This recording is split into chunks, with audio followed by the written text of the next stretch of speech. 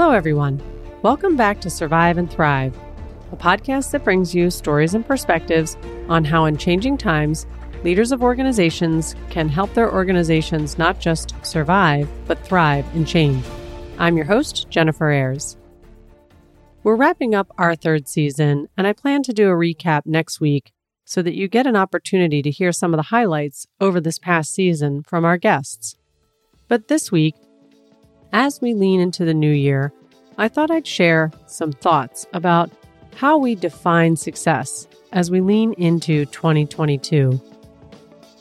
As we turn the corner here, I invite you to my New Year's challenge to redefine success for you.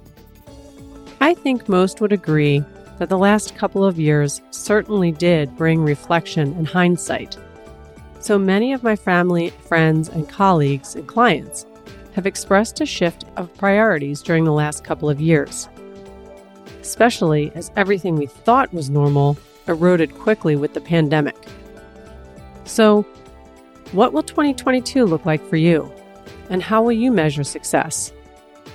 What does success not just look like, but feel like for you? Perhaps this year might be a good year to focus more on the qualitative.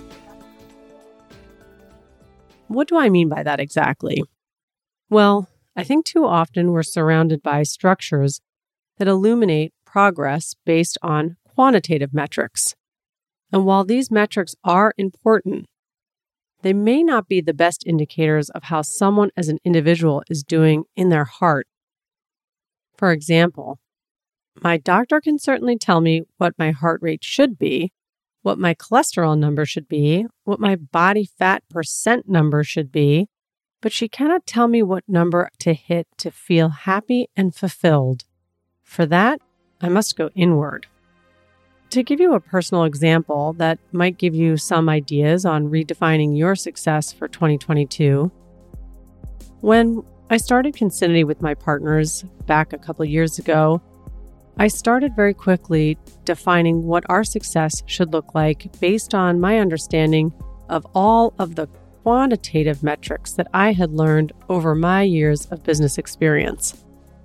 And, it didn't always quite work out the way that I thought it should work out. So, after some time, in a moment of reflection, maybe it's important that we think about what success feels like for us. And what does success feel like for us as individuals?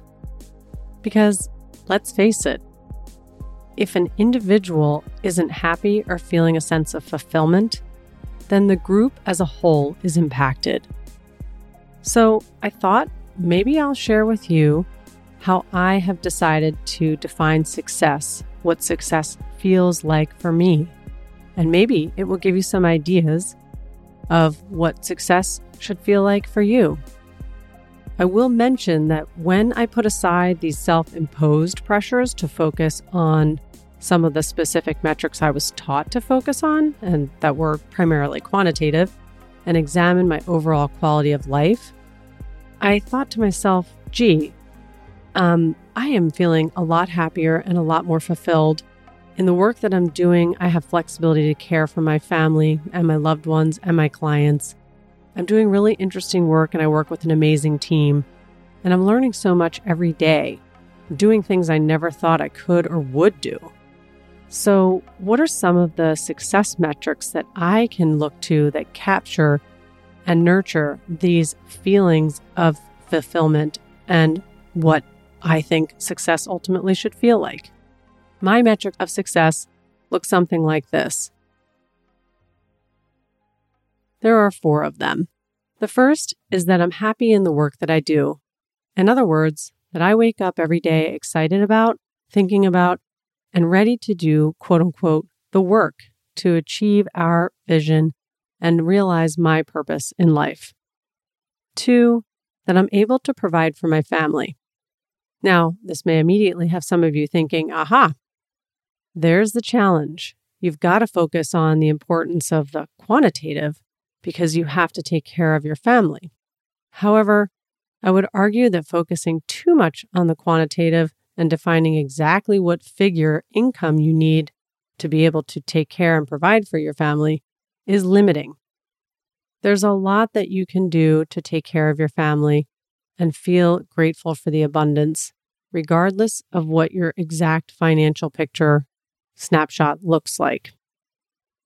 3, that I'm able to live a flexible lifestyle, meaning that I take care of my clients' needs and my family's needs, and I have the flexibility to satisfy both. And 4, that I serve others in my work. That in the work that I do, I act in service to my team, my clients, my leaders, my followers, and my community. As we head into 2022, I think back over the year and I wonder, how am I doing against each of these metrics and how can I improve? And that's what I'm going to be thinking about as we turn the corner into this new year. I'm grateful for the experiences that we've all shared in 2021. It wasn't always easy. There's a lot to learn, but I'm excited about the possibilities of the future, and I'm excited to try to hit better scores, or maybe just feeling like I'm doing better against these metrics. I encourage you to think about what success will look like and feel like for you, because in the end, life is a journey, and there are many ways to define accomplishments along the way. Enjoy the ride. Thank you, everyone, for joining this week's episode of Survive and Thrive podcast. Remember, we'll wrap up our season 3 next week with a summary and some sound bites and highlights from the guests that we had. Looking forward to talking to you then.